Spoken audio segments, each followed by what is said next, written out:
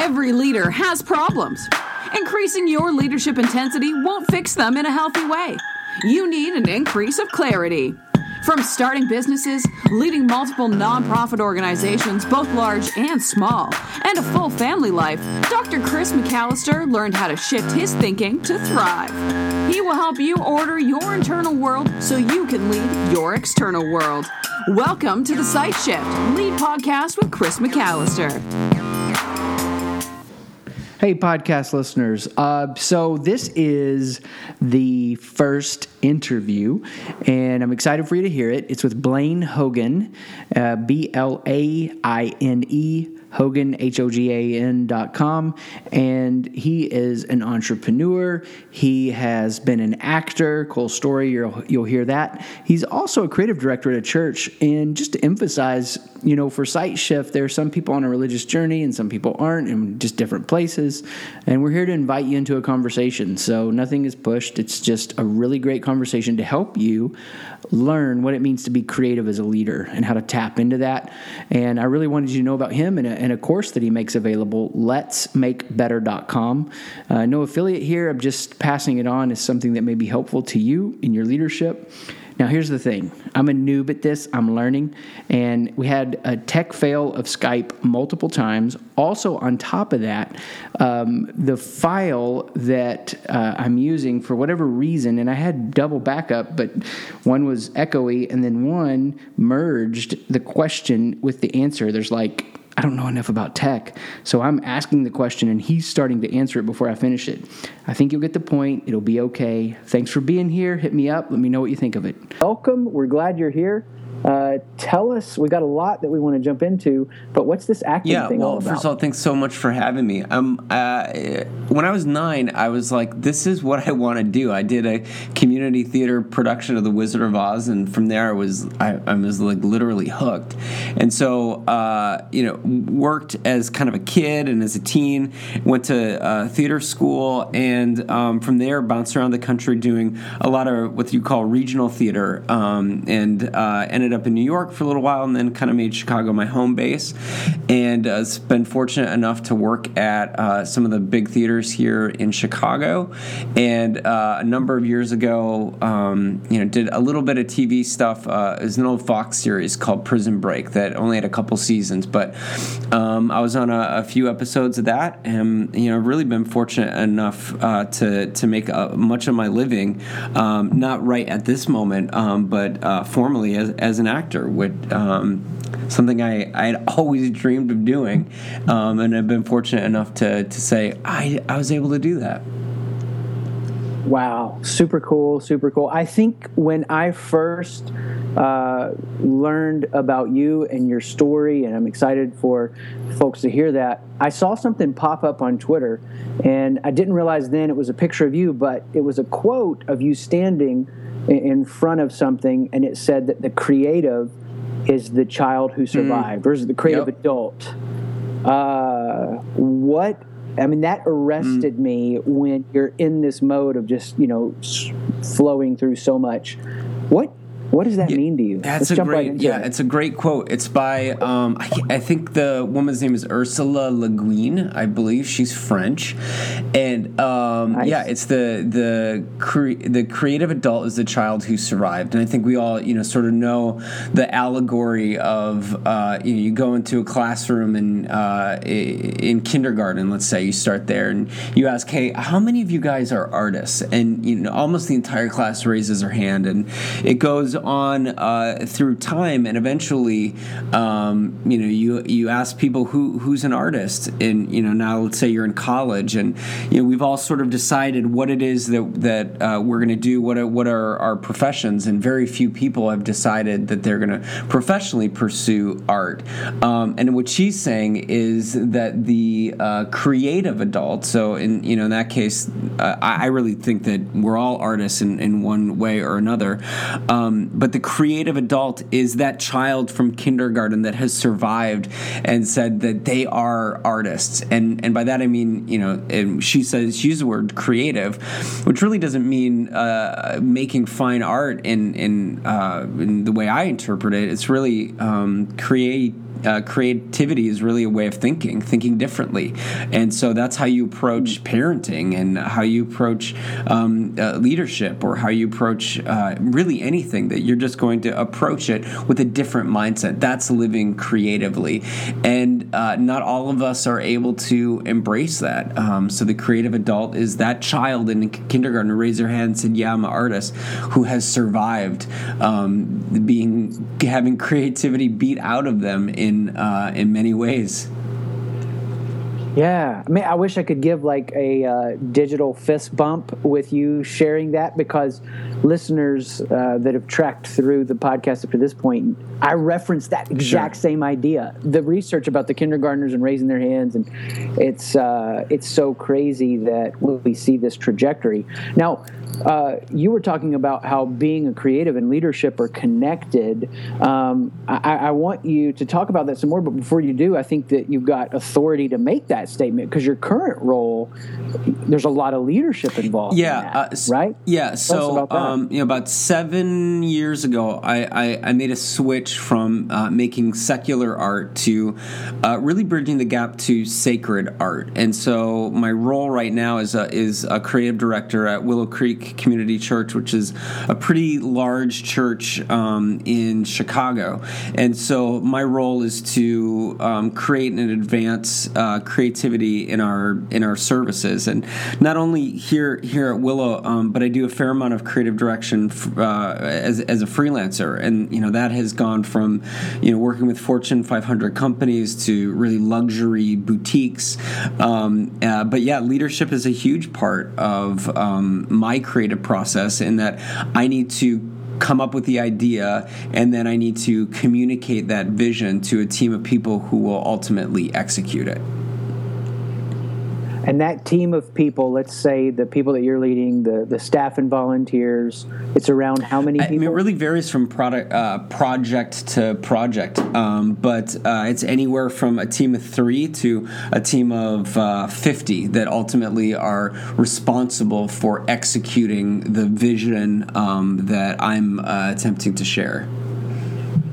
And that's going to touch roughly how many here people? At Willow, we have weekly services in upwards of 25 to 30,000, and then we yearly have what's called the Global Leadership Summit. And over the last few years, pieces that I've created that have cast vision for, that's in upwards of 1 million people at this point. Fascinating, super cool. So yeah, you've got the track record on this, the expertise on this, and then the work that you're doing, which I'm excited to tell folks about, at the end of this interview, this current project that you're involved in to help us all increase our ability or unblock our ability to be creative.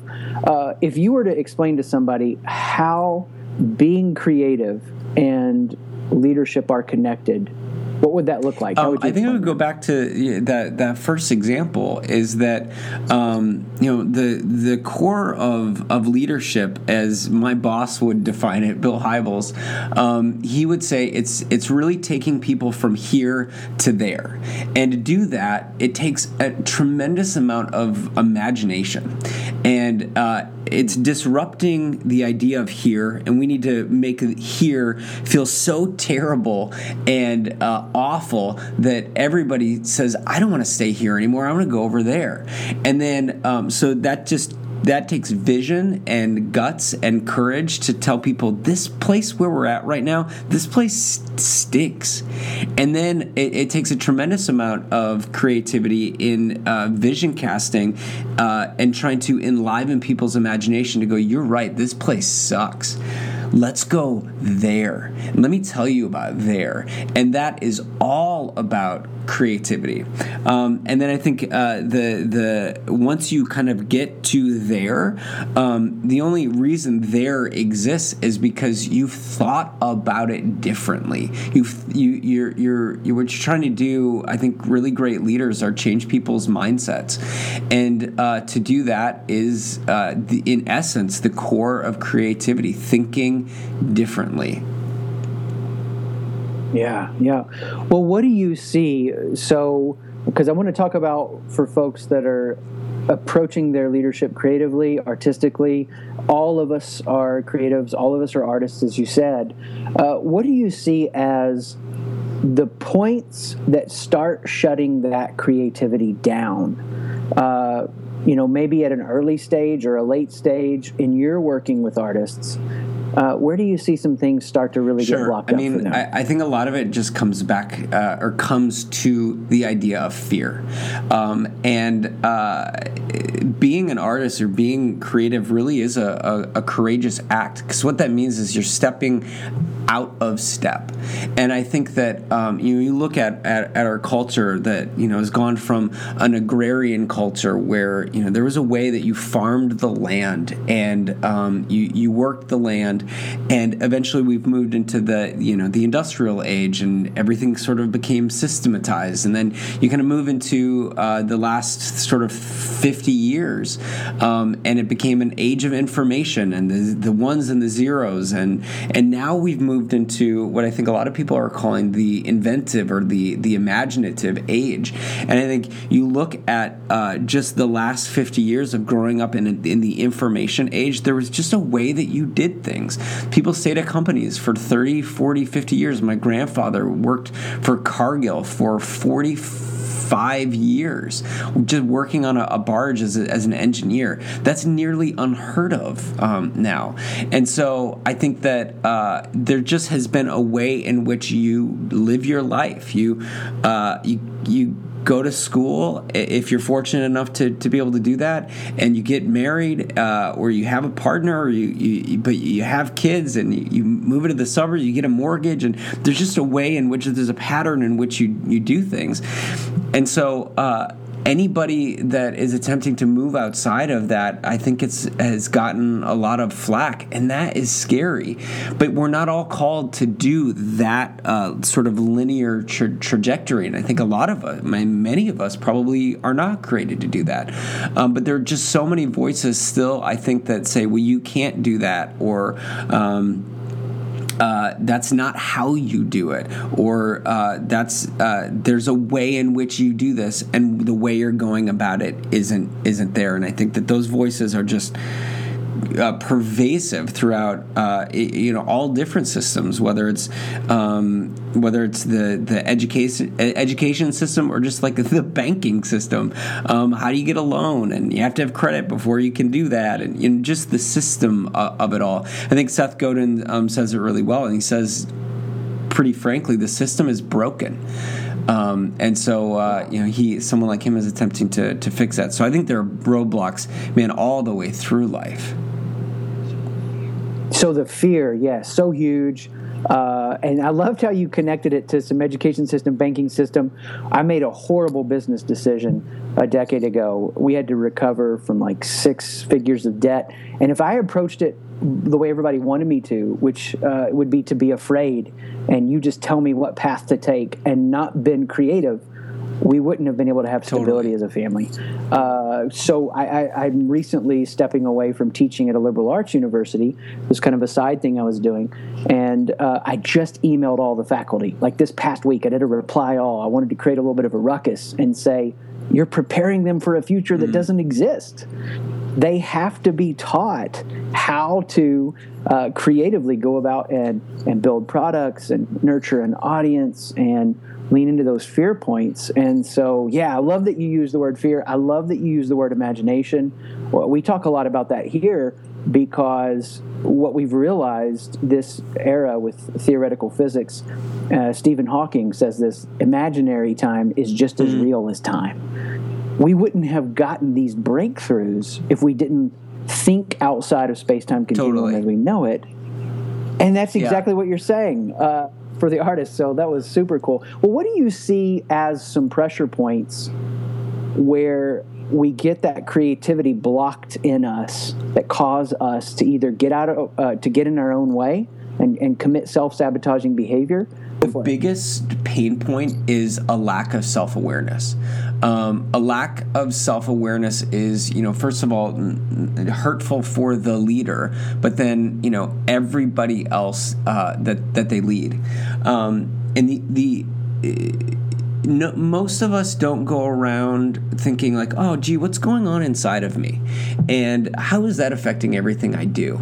But in my opinion, that is the absolute core of good and creative leadership.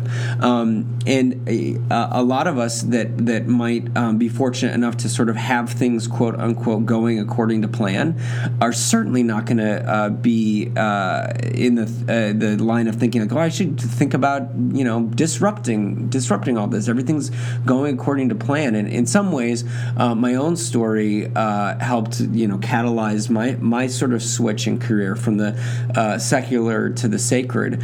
But what was key for me was starting to become more self-aware. And I think that is the key to unlocking everything.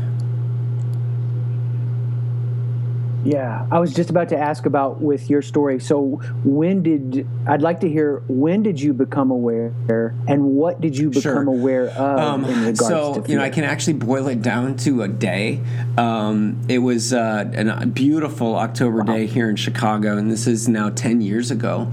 And I was depositing a check from 20th Century Fox from this TV show that I was doing, and it was not a big check, but it had a comma in it, and it was the biggest check that I had ever seen. And I got it from doing the thing that I said I always wanted to do. And so I deposit this check, I get back in my car, I get on 90, and I'm headed downtown Chicago. We're about to go do a show that evening at one of the big theaters here in town, and I'm driving along and I'm thinking, I've done it.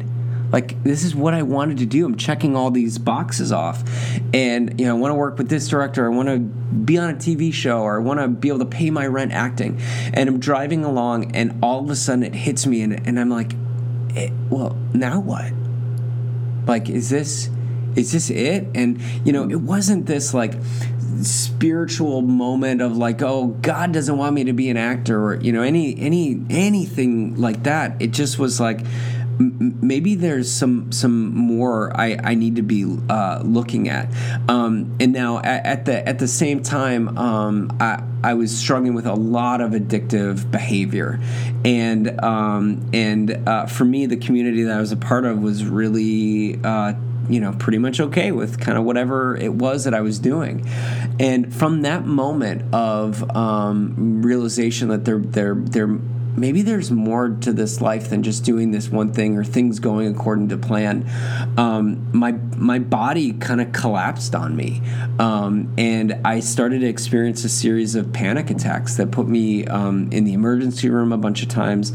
And it was sort of my body kind of telling me, hey, there's a lot of stuff that you need to start looking at. And I a fair amount of trauma in my past that I'd gone to therapy, and I thought I'd worked through a lot of it, but the fact that I was still exhibiting a ton of addiction, maybe I needed to pay attention to this. And so I would say that those of us, or anybody who's listening that is an addict of any kind, I actually think, or a former addict or recovering addict, however you want to describe it, in some ways we're the fortunate ones, because our bodies are telling us that we have to look at something, and it's a life or death scenario.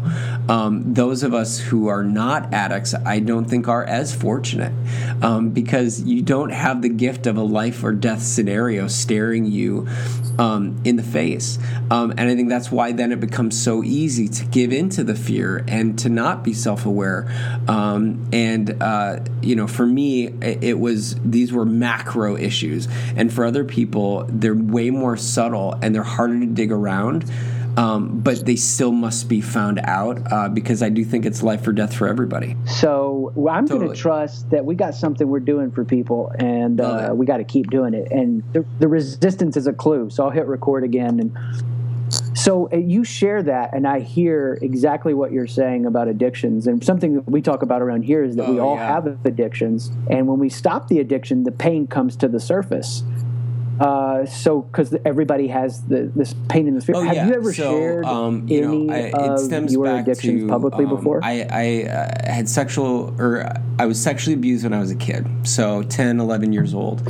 And from that point, I grew up in sort of an addictive home. My dad was an alcoholic, and there was a lot of illness in our home. My mom was a really severe diabetic, and so there's just a lot of chaos and trauma growing up.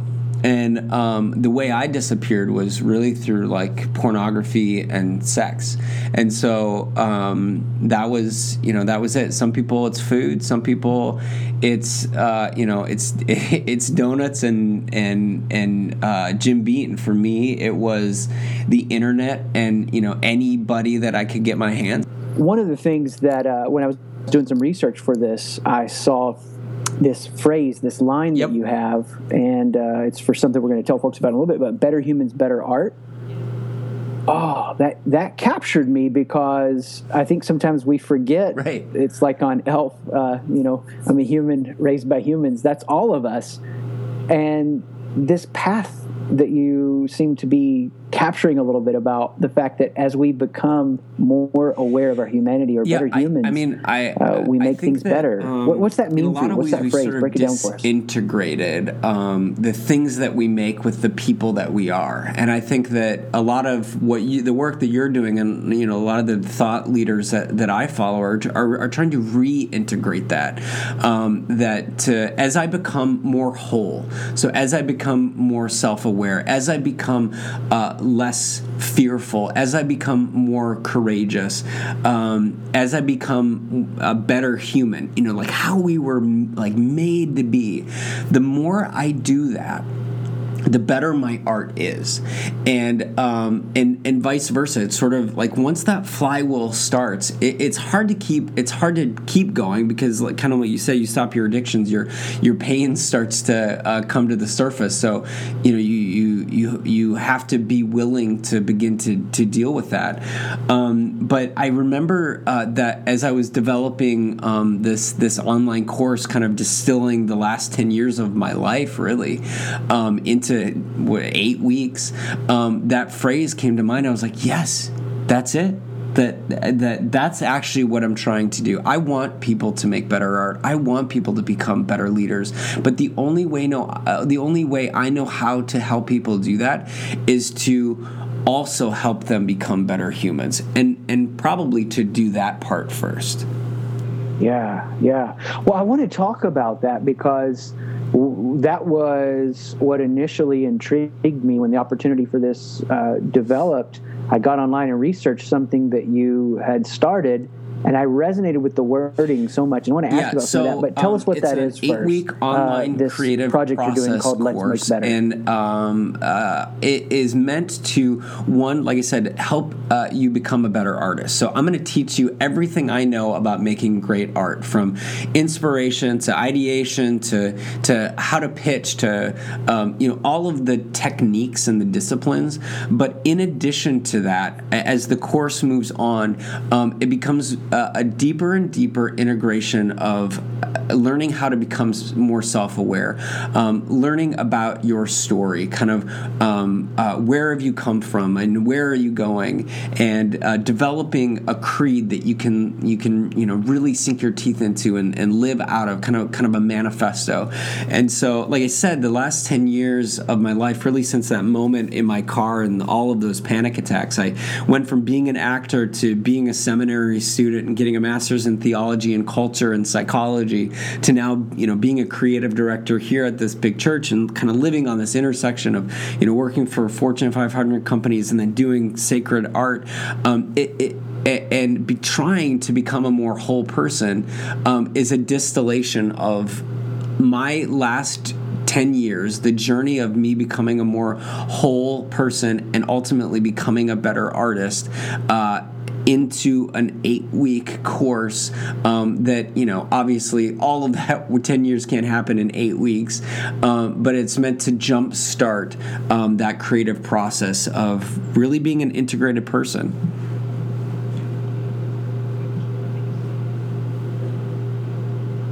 Yeah. Okay, so I want to make a statement, and then I want you to react to it and tell me, like, that is bull crap, or I track with that. Correct. Creativity 100%. is not something learned 100%. or achieved but unblocked.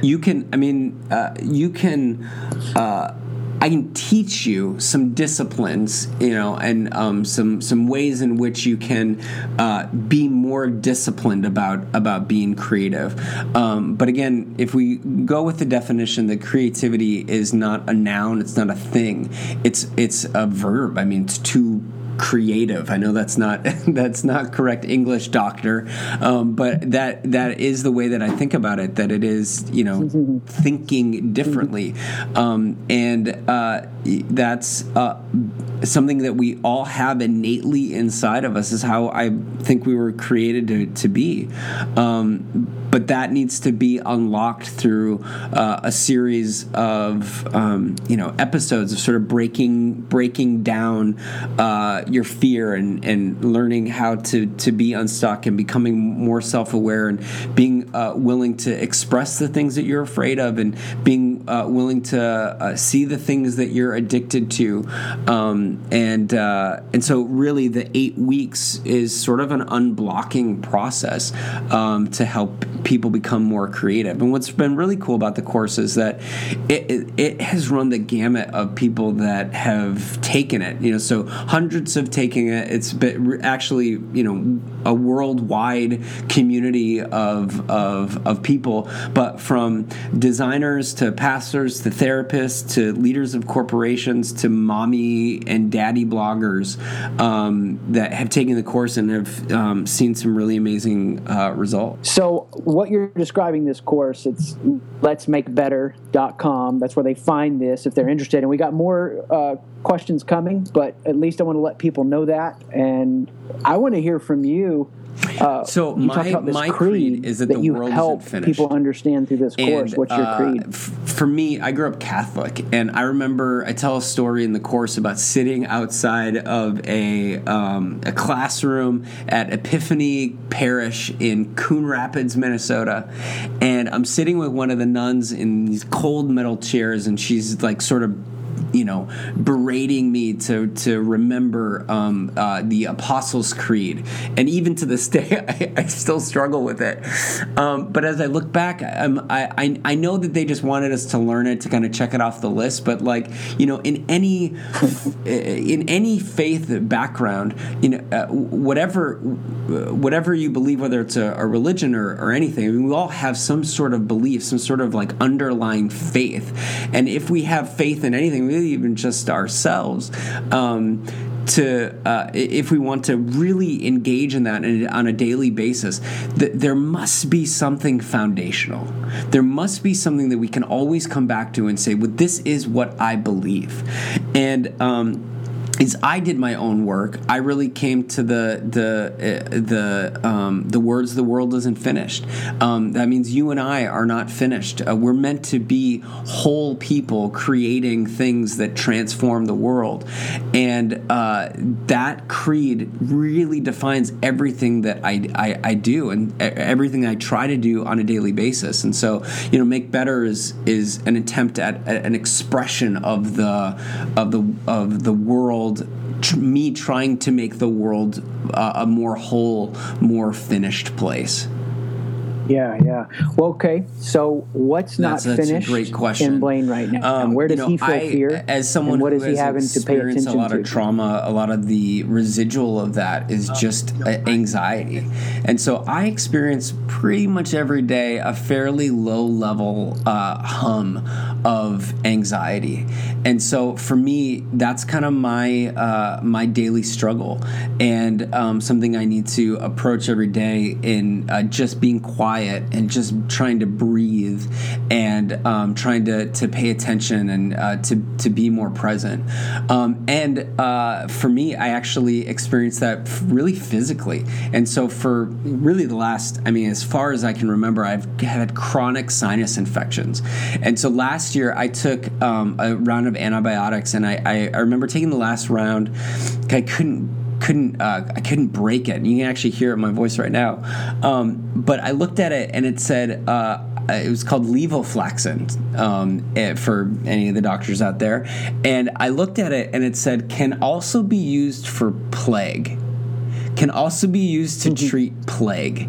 And I'm like, what the hell? I'm on the plague drug? this is like what my sickness has come to. And I was like, no more. I need to get well.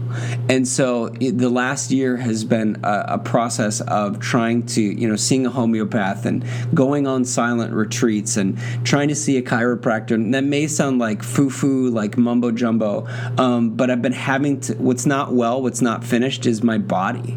And it's still, got the residual effects of my trauma. And so I am in the process of working that out, right now. And I think that we've all experienced trauma. And like you said, we're all addicted in one way or another. And once we sort of identify what that trauma is, then it becomes, seeing, well, what are the symptoms of that? And then what do I need to do next? Because trauma, look at those marks of trauma, that is taken away from our wholeness. And so that's what I'm working on right now.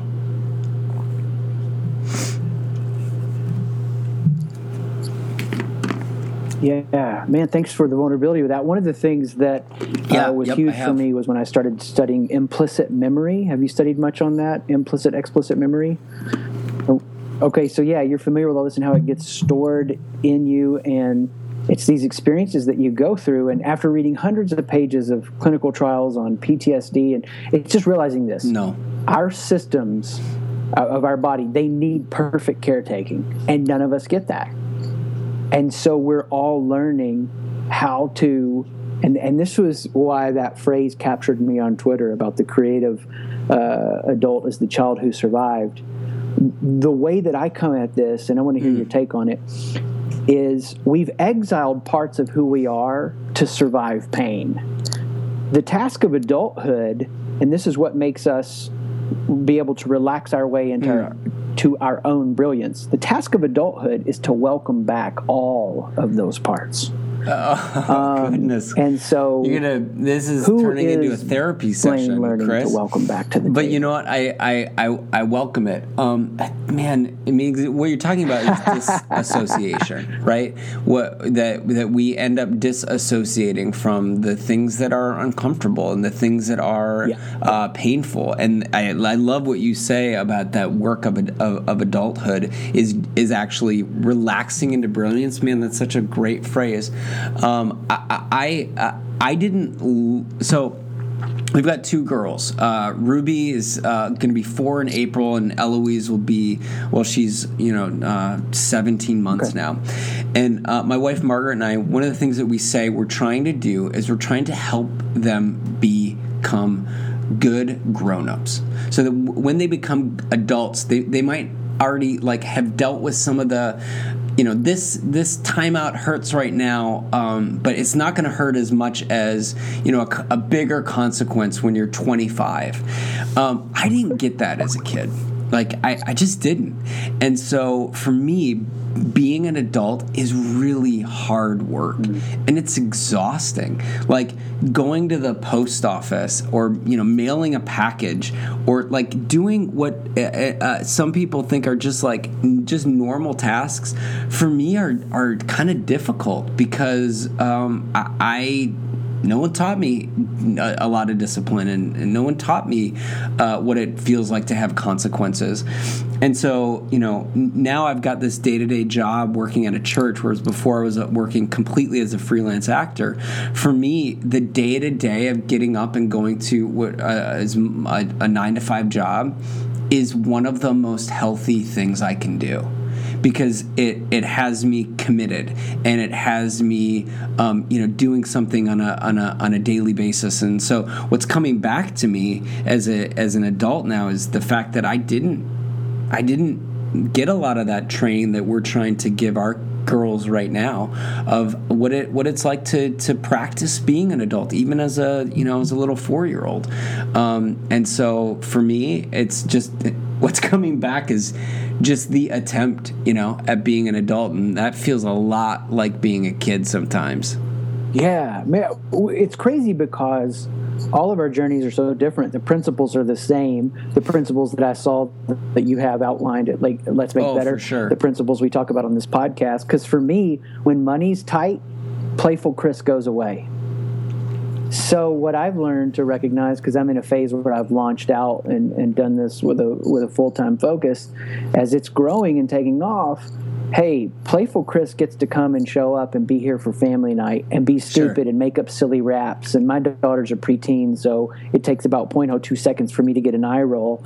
But it's that part that makes me feel so alive. And there are actions that I'm learning that I have to do every day, this thing that you're talking about, consistency, that position me to live whole. It's not going to guarantee it. What are those actions, or what is the best one action? A lot of it I'm learning from our daughters. Other than, like you said, going and showing. I watch them, and because of the, and this is not a pat on the back, but because of the environment my wife and I are trying to create for them, and you see this in so many kids, but you know that thing where a kid is just sort of mindlessly singing or humming to themselves, and they that little sway that they kind of do back and forth, and this may be projecting, but I read that as someone's going to take care of me. And someone's looking out for me. And if I poop my pants, someone is going to clean that up, or someone's going to feed me.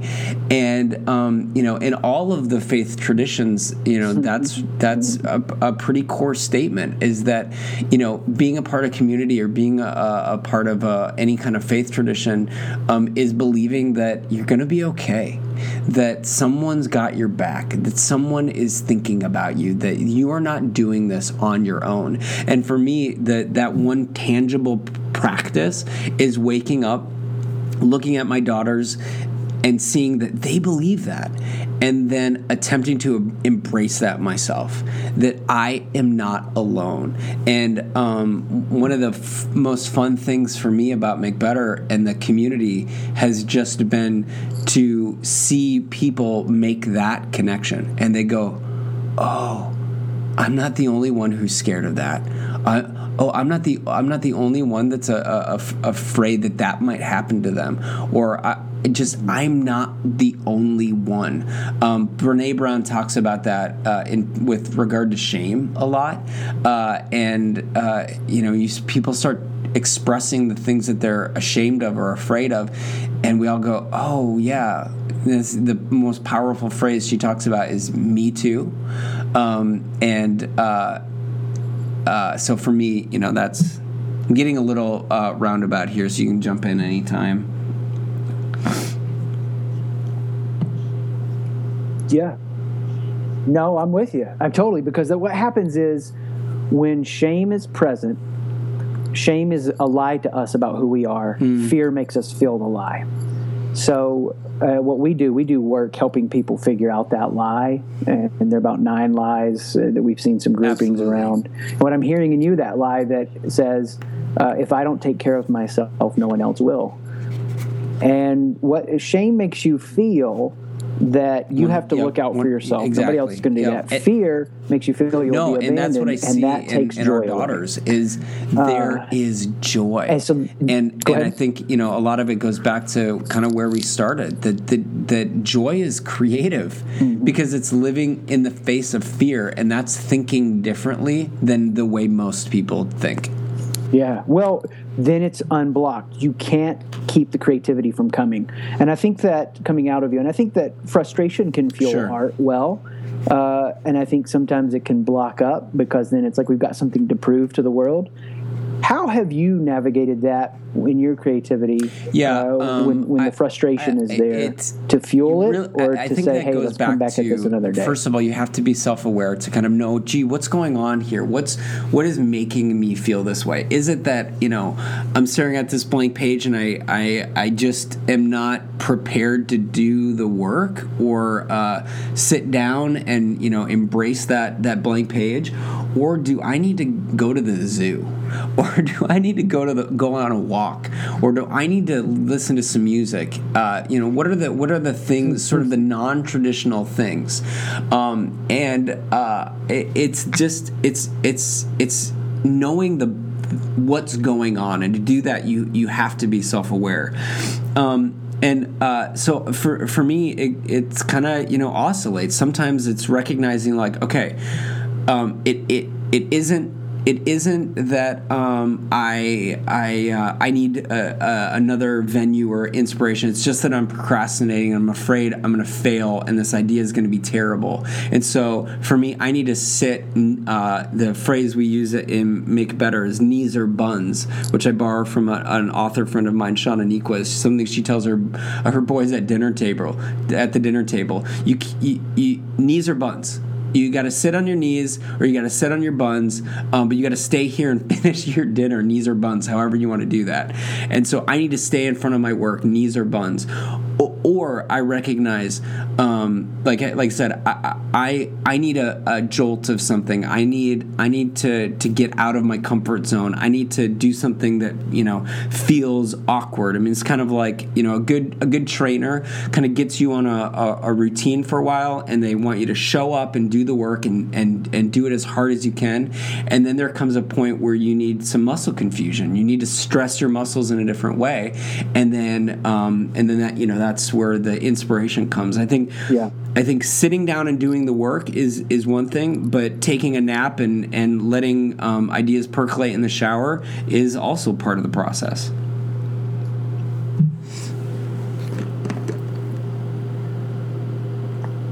Heck yeah, I'm tracking with that. So we're going to switch to a lightning round here in a second, but what's the most recent example of something that you did to confuse your creative muscles?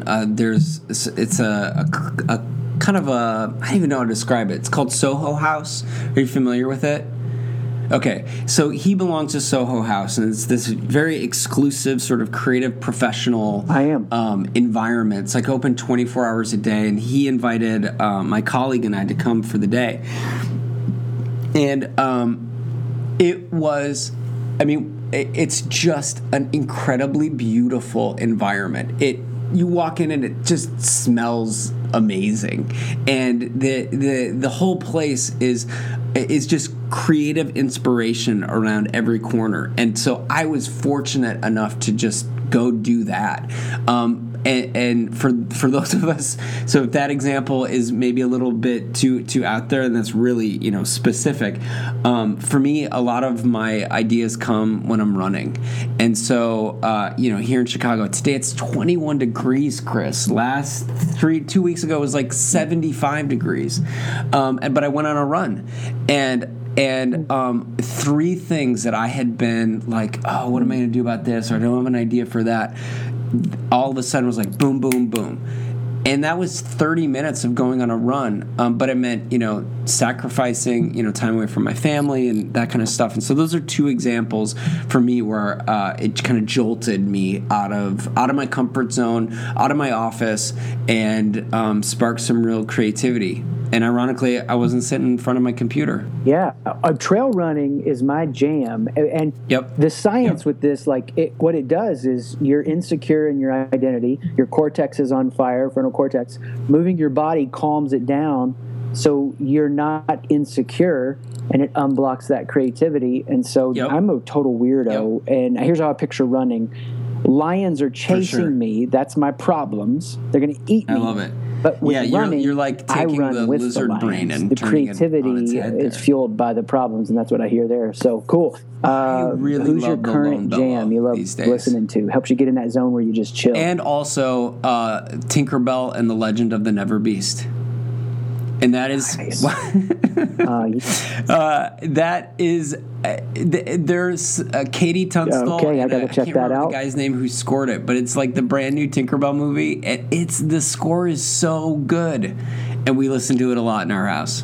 Totally. I love it. I love it. You're at that phase. I'm past it now where you sit down and you're like, Barbie-topia is the most brilliantly written manuscript ever. Not super cool, man. Thanks for hanging out with us. And if people are going to connect with you, I know we've got letsmakebetter.com for your course. And another way they would connect with you would be Twitter, what's best. Instagram, all of that under Blaine Hogan. I would love to connect in 1,000 different ways with your audience, Chris. So if there's anything that I could do that would be useful for them, it's pretty easy to find me on the internet.